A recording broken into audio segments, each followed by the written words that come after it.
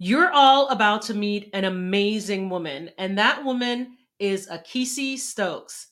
Akissi is your go-to for ag tech, your go-to to talk about grubs and the amazing things that they can do, about food waste management, and for a big belly laugh. She is a former financial and business analyst and project manager in the public, private, and nonprofit sectors. And she's built Atlanta's first IoT, that's Internet of Things, Ento Living Lab. Her professional career spans several companies that you've likely heard of, such as Xerox Corporation, Northrop Grumman, Federal Reserve Board of Governors, and Boys and Girls Clubs of America. Akissi grew up on a working farm in Thomasville, Georgia, and an episode of Anthony Bourdain's No Reservations inspired her business. You'll learn about the very strategic approach she's always taken in life, about how her wise and before his time grandfather and before their time parents helped to form who she is, and how they also influence what she's created with her business and life partner. And you will also learn about her approach to claiming what she wants, which actually results in her getting what she wants, and how, again, she's used that to make decisions throughout her life. You'll actually learn about the funny thing that she did when she was laid off. That's a funny story in and of itself. Finally, you'll learn about her company, Wonder Grubs, about food equity. You'll learn about her TED Talk, other opportunities that her business has afforded her, and how insects, yes, insects, can create an equitable, sustainable food source. Please stick around for this episode to learn about Akissi Stokes and her Age Has No Limit life. It's the Age Has No Limit podcast. We're here to show and prove that your age shouldn't prevent you from designing and living the life you want. I'm your host, Patrice Davis. Let's get started. Welcome back to the Age Has No Limit podcast. Again, I'm joined by Akissi Stokes. If you see that there's this great energy flowing between the two of us, that's because we know each other very well. We've worked together, and Akissi is hilarious. And so there'll be a lot of loud laughing, at least for me. So Akissi, tell me a little bit about where you're from. I am from Thomasville, Georgia. Actually born in Durham, North Carolina, and actually parents were married. Both parents went to Duke University. So I actually grew up on Duke University's campus for a couple of years. Wow. Then we moved to Thomasville. As you can imagine, that was a bit of a culture shock. Yeah. And then from there, graduated from high school and went on to Emory, and that's how I ended up in Atlanta and decided to stay. So I spent most of my adult life here. Okay, interesting. Yeah. So Thomasville, small town in southern Georgia. Small town, southwest Georgia. We sit like about 15 minutes from the Florida line. Wow. Yeah. Small town. Yeah, absolutely. Do you have any siblings? I have two sisters, both younger than me. One from each of my parents' second marriage relationship. I don't think I knew that. I also a lot of people don't know. Yeah, they're like 15 years younger than me. Oh, okay. So it could almost be their mom. Okay. Okay. That's the first of the many laughs that we're going to have on here. So what did you do in the early part of your career? I did introduce that you've worked at Northrop Grumman, Boys and Girls Clubs of America, which is where we met. We both worked at the Carter Center in Atlanta. Different periods. Almost, I think I came after you left, right? So tell me a little bit more about your early career. It was interesting coming out, graduating during the 90s, like the .com era, where you could ask for a BMW during an interview. Yeah. You got real bonuses. And so coming out of Emory, my first job was with Dun & Bradstreet Software. And I remember they were in Buckhead. It was a merger between Dun & Bradstreat and M&A, if anyone goes back that far. Really great software company in Atlanta, and I used to pass by the building, and I was like, I want to work in there. And my friends thought I was crazy, and I was like, no, I'm going to work in there. Yeah. So I whittled my way into an internship during my senior year of college, and then when I graduated, they hired me on full time. Yeah. So that was my first experience. So what we heard her say, and I think it's very interesting, and it's a great segue into the question I'm going to ask you. She said she wanted to do it, and then she did it. And that's something I'm learning just now, how it's important to just declare what you want. And that's already the first sort of message to the universe that this is something that you want, right? Yeah. So One of the things that I shared with Akissi before we started recording is that she shared a story with me one time about how she was very strategic about every step she was going to take in her career. Yeah. And I was just really amazed at that, because at least for me, I was kind of going with the flow, but you were very strategic. So I'd love to learn a little bit more about that. So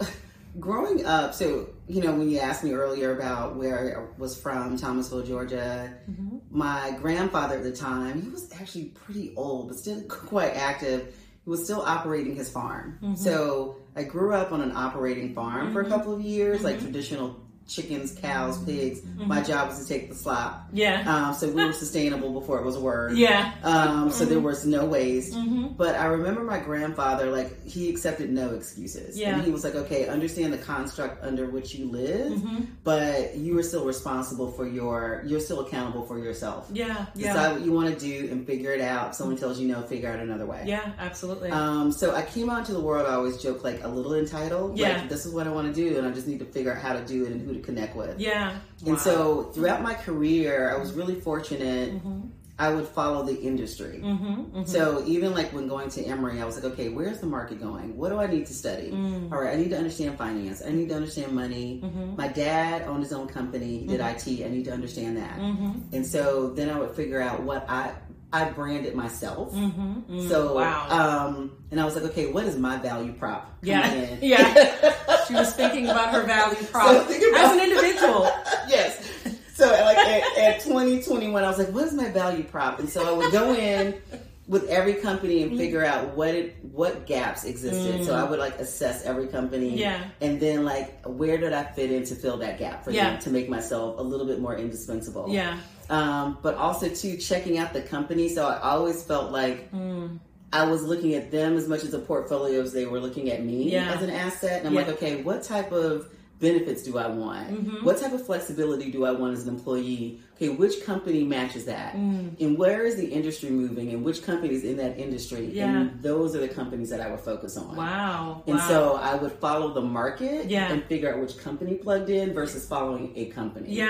So like working for Xerox, and I would develop relationships with anyone. Like getting into Xerox was because I had a little downtime between jobs. I was working in a law firm, and I would talk to the FedEx guy every day. Or UPS. It was UPS or FedEx. And he was like, what are you doing here? One day. And I was like, dude, trying to eat. And he was like, my wife is a recruiter. So he did that job because he loved it. Not because he had to. But his wife was a corporate recruiter back in the day when you needed an HR recruiter to get into a job. You don't need as much money. You don't need any money. And he talked to her, and she was the plug for Xerox. Because they only dealt with certain agencies, and that's what got me into that company, was the relationship with the FedEx guy. Yeah, interesting. Well, so first of all, you proclaimed that you wanted something, and then it's just all of these things kind of came together again. So the answer you just provided is even more amazing than the answer you provided when we first talked about it, and so it's going to be on my mind for another couple of years. So I also remember you telling me about how much of an influential visionary your dad was. And so I would love for you to tell me more about how he influenced your decision making. So my dad, and probably coupled with my mom as well, when I think back on it, during the 70s and 80s, like I was really fortunate that I had parents who were working professionals, like actually working managers. And that wasn't common, especially for like blacks. And so, especially in the small town we were in, like I would leave the elementary school and go across the street to my mom's office. And hang out. And like going to like little office parties and stuff like that. And I didn't realize how uncommon that was until I got older. So back then, and so my dad told me, I'll never forget, when I was in college, and he was like, you're like me. He was like, you are not made for corporate. He was like, you're too much of an independent thinker and innovator, and it's not going to work. And so he had already left corporate America. I think maybe he spent 5 years and started his own software company. So I already had that model of like a grandfather who was a sharecropper who had amassed, had gotten his 40 acres and a mule and additional land, built his own home, was a self-made man. Then I had my mom who was a working professional. Then I had my dad who was an entrepreneur already. In the town, the part of town that I grew up in was predominantly black. So, I saw people who owned a store and added on a laundromat to it and added a gas station to it. Yeah. And that their relatives had, people who had their own homes and businesses. So that had already been modeled for me. So there wasn't an attitude of I can't. Yeah, absolutely. So I'm going to briefly digress. So one of the things that briefly is, being from the Caribbean, when you're coming from a country, a black country in the Caribbean, that's one of the same things that we talk about. Like the prime minister is black, the doctors are all black, the business people are all black, for the most, some of them are. And so it's just interesting that what you described is also will sort of help to frame your thinking, and also to expand your thinking because you weren't thinking within limitations. No. Even though you were living in the southern part of Georgia, right, where a lot of people think, small towns, small minds. That's absolutely not the case. Not true. Yeah.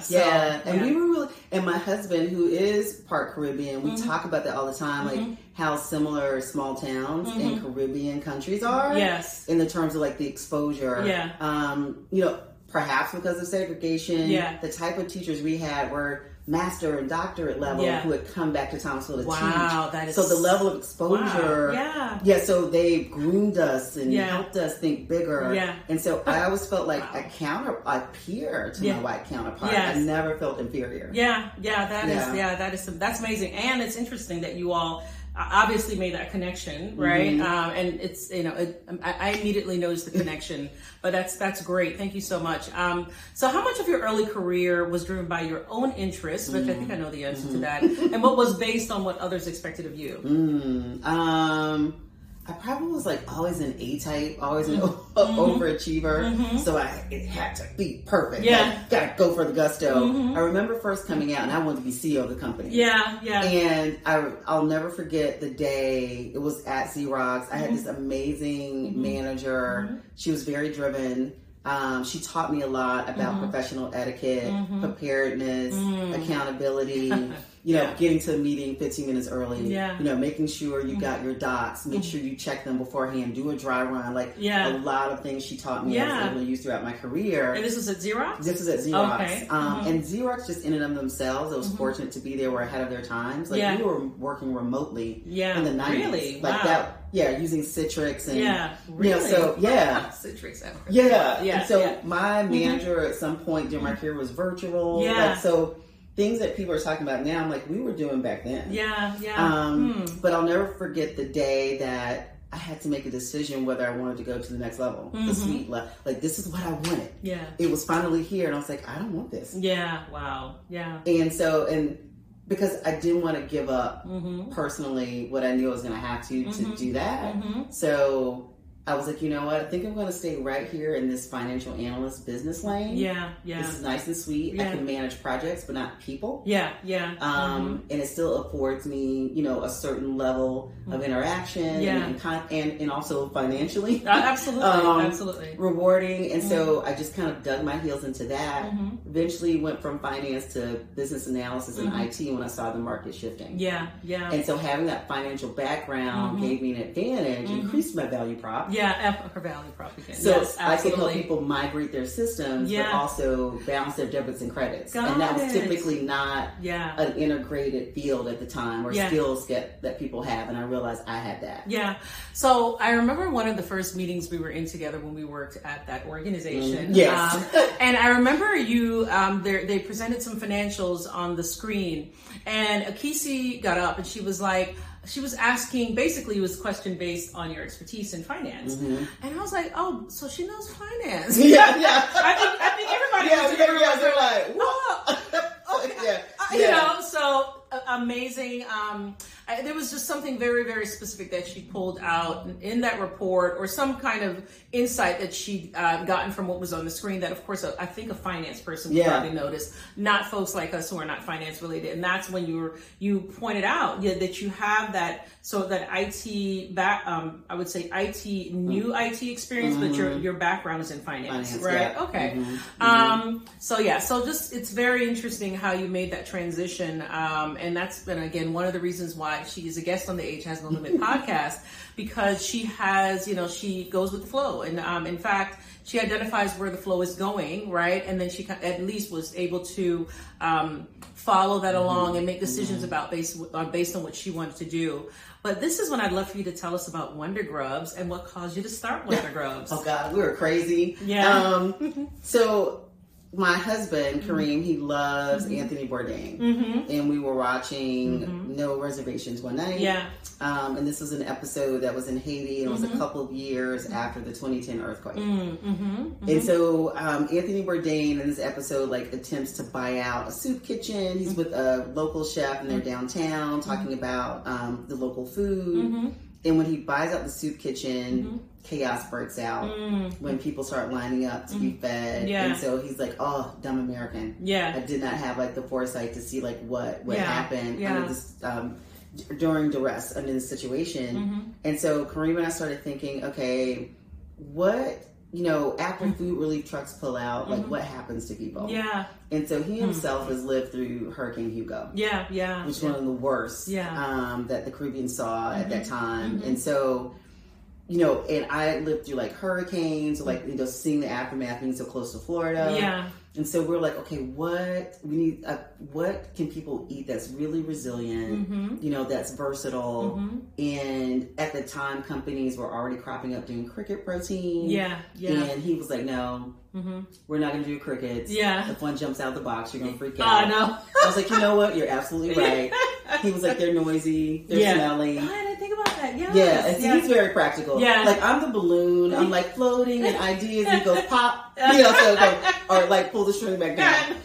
And so I happened upon this FAO report about this is when you're a super nerd. Yeah. So they had this FAO report about insects as food, feed, and fertilizer, and I read it. Yeah. And I was like, this is amazing. Yeah. And then 2 German professors were doing pilots on them as waste management. Yeah. And I read their abstract. Yeah, yeah. And I was like, that's it. Mealworms. So this is how we're both both nerds, because I remember no, what is it?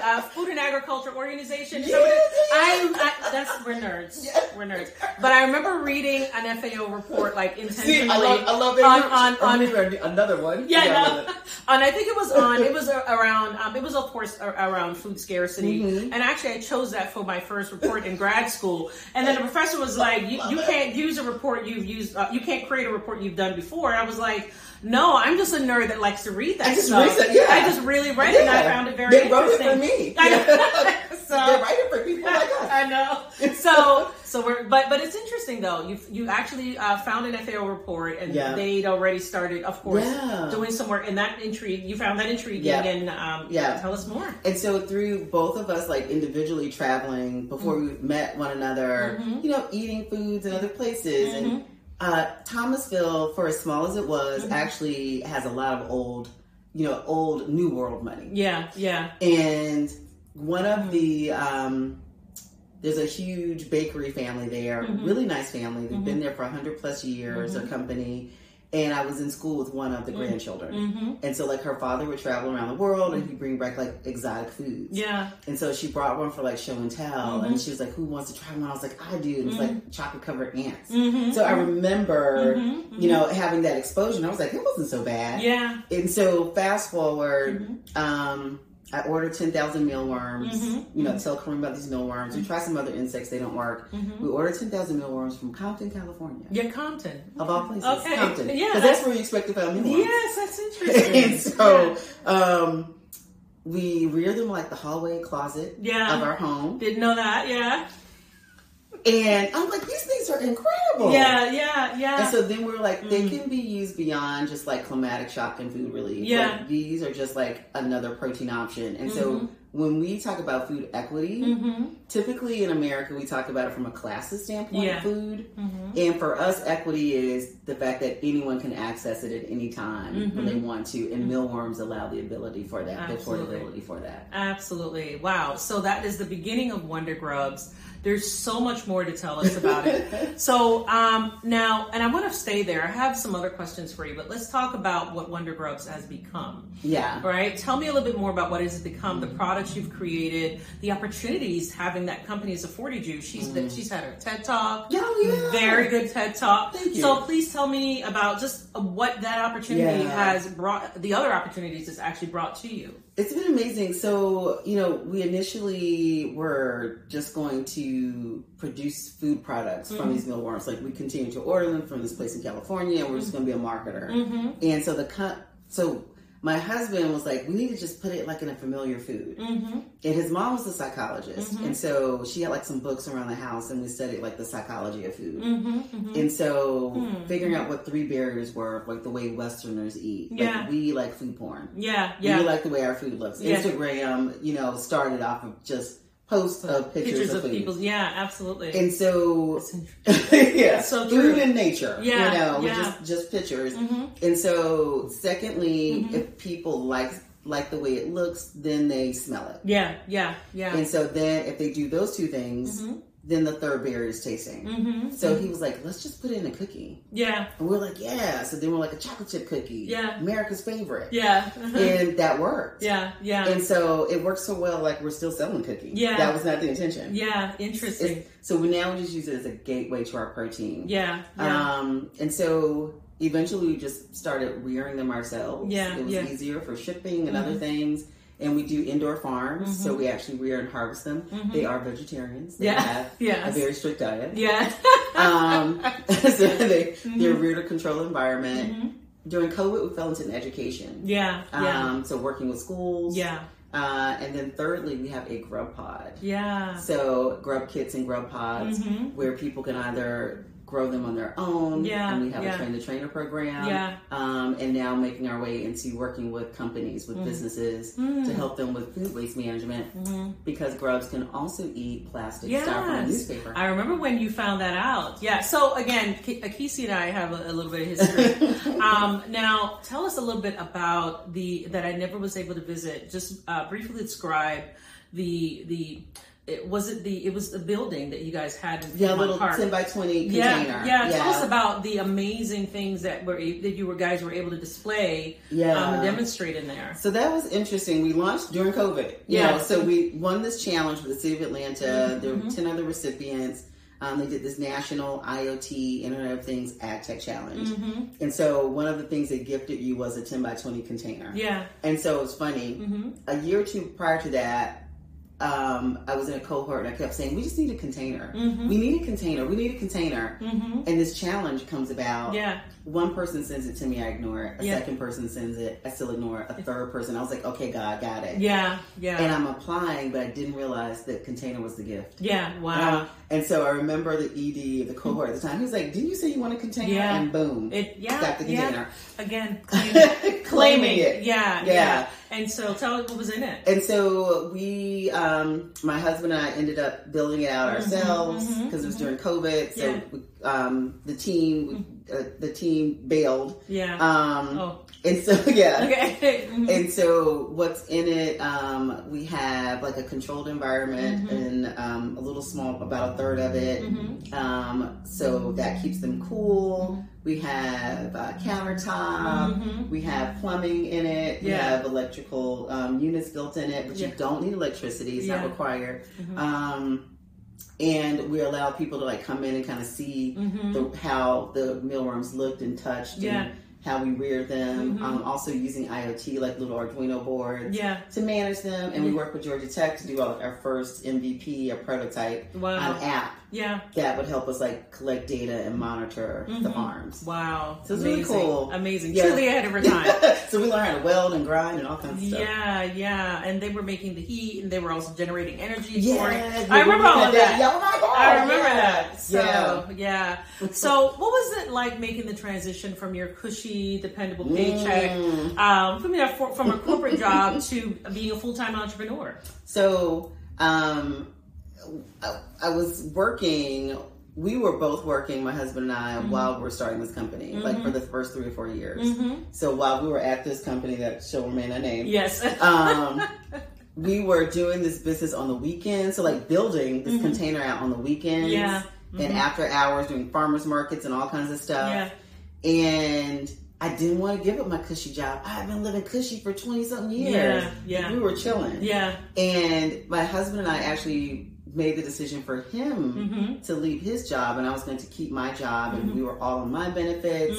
And so we had this formulated plan. But the cohort that I was in, I remember we had a leadership meeting, and she was like, there were 5 of us together. They were charting out everything we needed to go to the next level.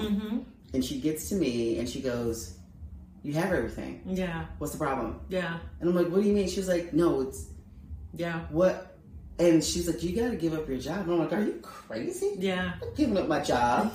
And so fast forward 2 to 3 weeks later, I get laid off. Yeah. And I remember I was telling you I felt elated as it was happening. And because I was older, I was like, "Oh, I don't need the spiel. Like, just let me just see the package. Yeah. I'm good."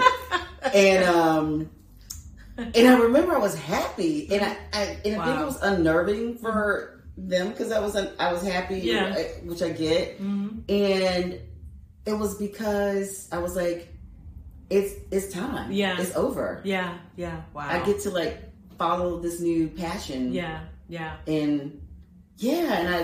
And I was, it scared me because I did not realize I was going to feel that way. Yeah. I thought I was going to be fearful. So you talk about expectations. Yeah. I thought that was how I was supposed to feel. Yeah. Interesting. And I didn't. Yeah. So what scared you was because you weren't, but you weren't scared. I wasn't scared. Wow. That scared me. Yeah. And I was like, "Girl, what's wrong with you?" Yeah.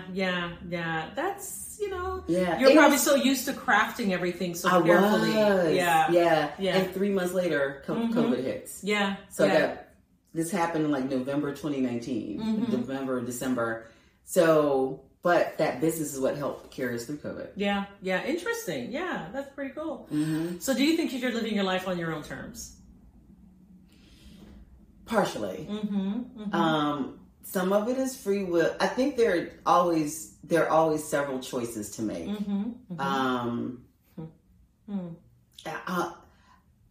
The second half of my life, as I age, I almost feel like there's a path that's already laid for you. It's just a matter of whether you want to seize it or not. Yeah, absolutely. That's a great way of putting it. Yeah, the path has already been laid for you. Like literally everything I've asked for with this business, and just even broader with my life, happens. And that in itself was like scary until I surrendered to it. Yeah. So you surrendered to it. That's an interesting point. For me, it was understanding that I had the power. I didn't know that I had the power. That's a good one. Yeah. And then once I realized it, I also surrendered to it because what does it do? It not eliminates, but it reduces worry. It does. At least for me, it reduces worry. It helps you understand your power. Those are the two things. That's where, there's much more that I can share about that. But that is interesting that you said. Now, have there been any mindset or tactical shifts along the way? Oh gosh, yes. So again, when you talk about expectations, funding was a big thing for us. The venture capitalist VC was a big thing, and my husband and I were like, what do we really want this to be? Yeah. Like, how much of our life do we want to give to this? Yeah. And how much is it going to affect our lives and our relationship and our relationship with our child? Yeah. And is this for us? And I was like, I don't think this is what I want. And being okay and understanding that some people are going to be like, you're crazy. How are you? You're going to grow organically. Like, that's not hot. Yeah. Everybody's out here and getting over the FOMO. Yeah. And having to be out there and PR. Everything's a PR moment. Yeah. And being okay with that. Yeah. Being okay with, like, to some degree, being out there and being under attack. Yeah. Or just or not being hot. Yeah. But your business being stabilizing it and steady and growing organically. Yeah. Interesting. Like that not being sexy anymore. Yeah. Well, but not being a unicorn. Well, not being a unicorn, but and now here's the thing. Two things. Number one, I remember when we used to have meetings. Oh my gosh! And our little side meetings in our office. And one of the things was when you came to the realization that I don't want to go after VC money, right? And I do remember when we had that discussion. Now, when you say it's not hot, right? VC right now isn't really hot, right? Because but at the time, at that time, you something's wrong with you if that's not what you're looking at, or something's wrong with your company if that's not what you're going for. And like realizing like how much you have to give up, and and sometimes you would hear people disparage, defame VCs, and in some instances you need to know, are you the type of business that should even be going to talk to a VC? Absolutely. Is this the type of funder you should be taking on? And knowing that their goal is not to be a strategic partner. Their goal basically is flipping houses. And there's nothing wrong with that. But if that's not what you want, that's not the space you should be in. Absolutely. So for those of you who may not be aware, when we say VC, we're talking, of course, venture capital. But they've taken a beating. Not just justifiably. True. Sometimes reputation. Also, of course, some of the banking failures that they but that's very. I'm glad you brought that up because I remember you had that discussion. Now, what does an age has no limit life look like to you? Oh gosh, like there is a part of me that still feels like 35. And oh god, like the age I'm at now, like one, like just having enough money to do some of the things you want to do. Two, like the wisdom, but still realizing you don't know everything. There's still so much undiscovered. Just feeling settled, like feeling good. And understanding that some things are just beyond your power. And surrendering to that too. Absolutely. So when you talked about like earlier, not recognizing, it's when you start to recognizing like, okay, I embody this power.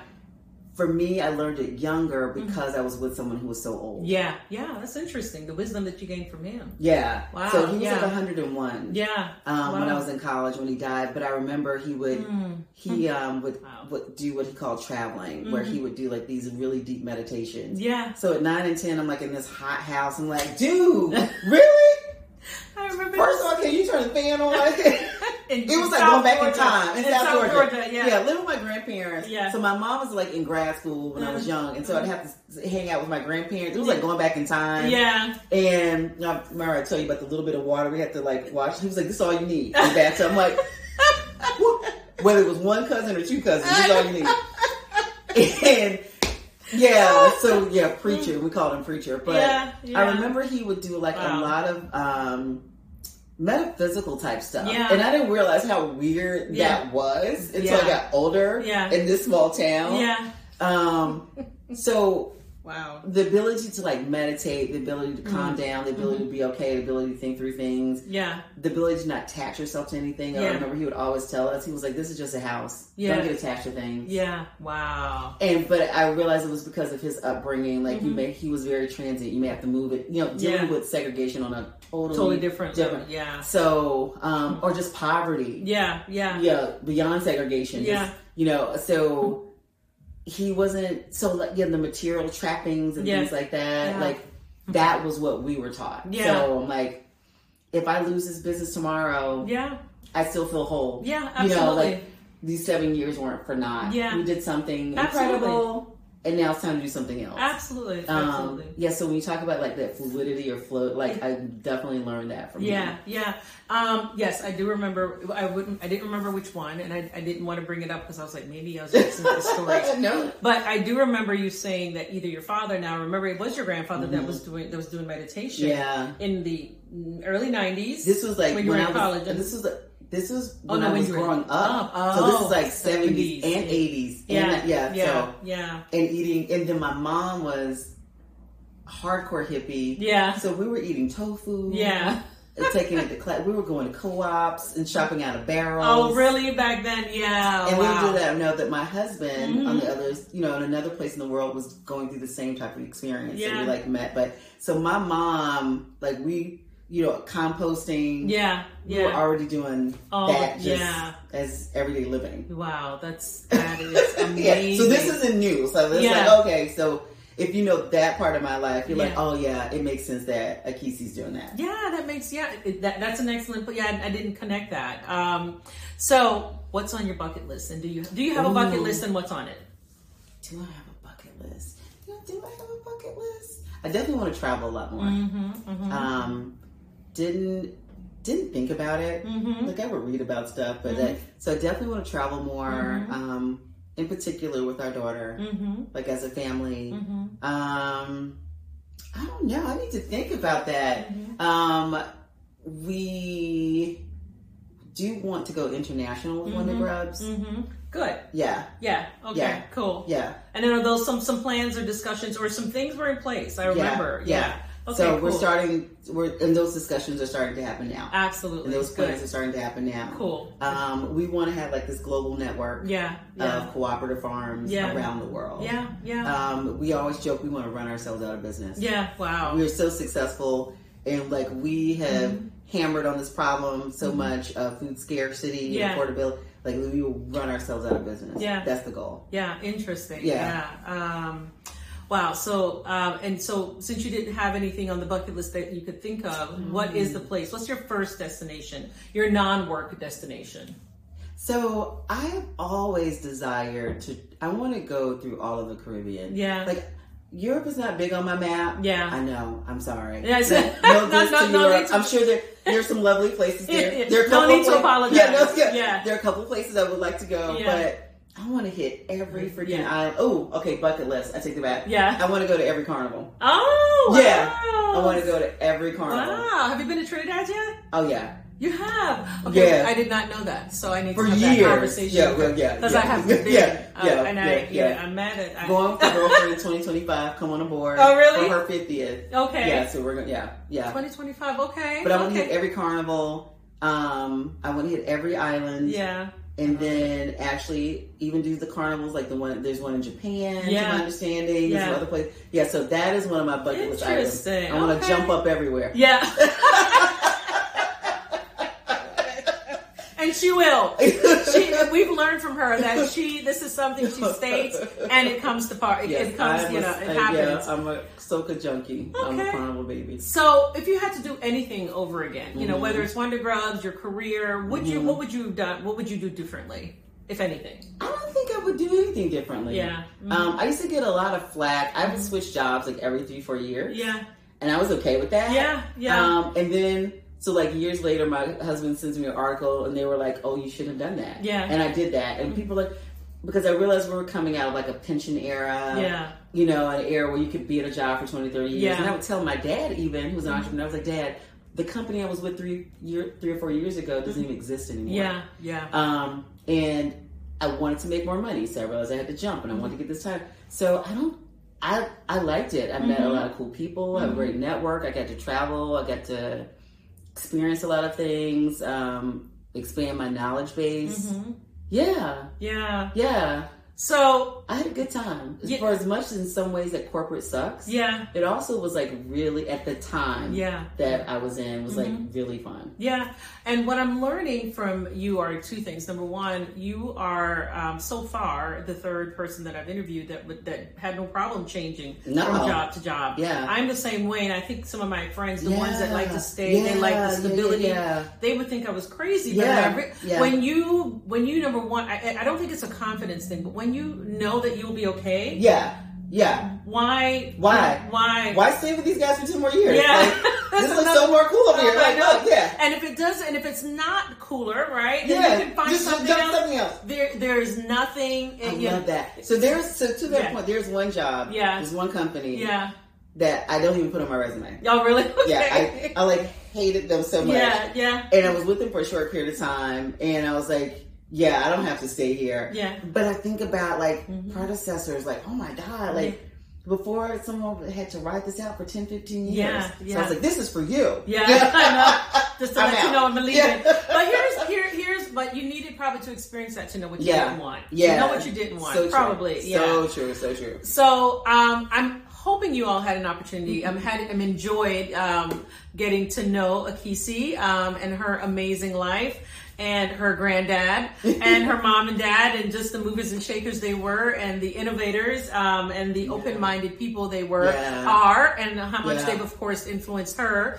And I hope you've had an opportunity to learn about Wonder Grubs And I would love for you to go to the website. Is it wondergrubs.com? Yep. So it's Wonder, spell that for us, please. WUNDERGRUBS.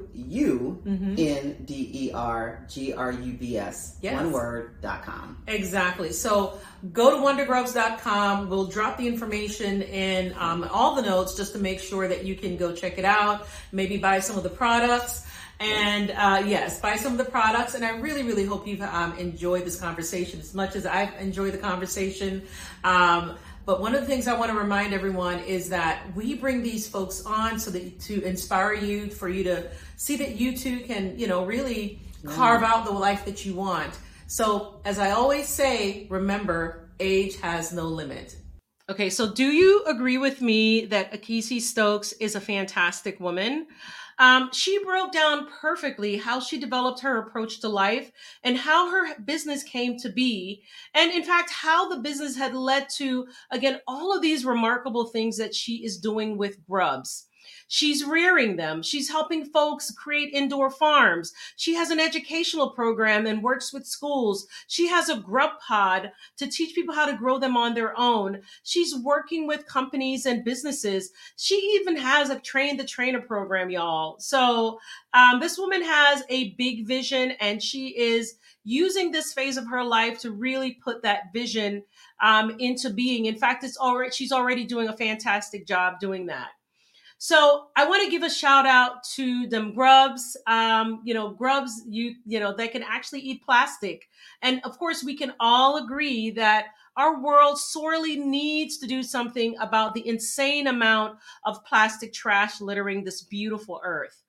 Another beautiful thing that is, of course, my girl Akissi. I hope you enjoyed getting to know her and her amazing business, Wonder Grubs. I left information about her company below in the description. Thanks again for listening to another episode of the podcast. And as I always say, remember, age has no limit.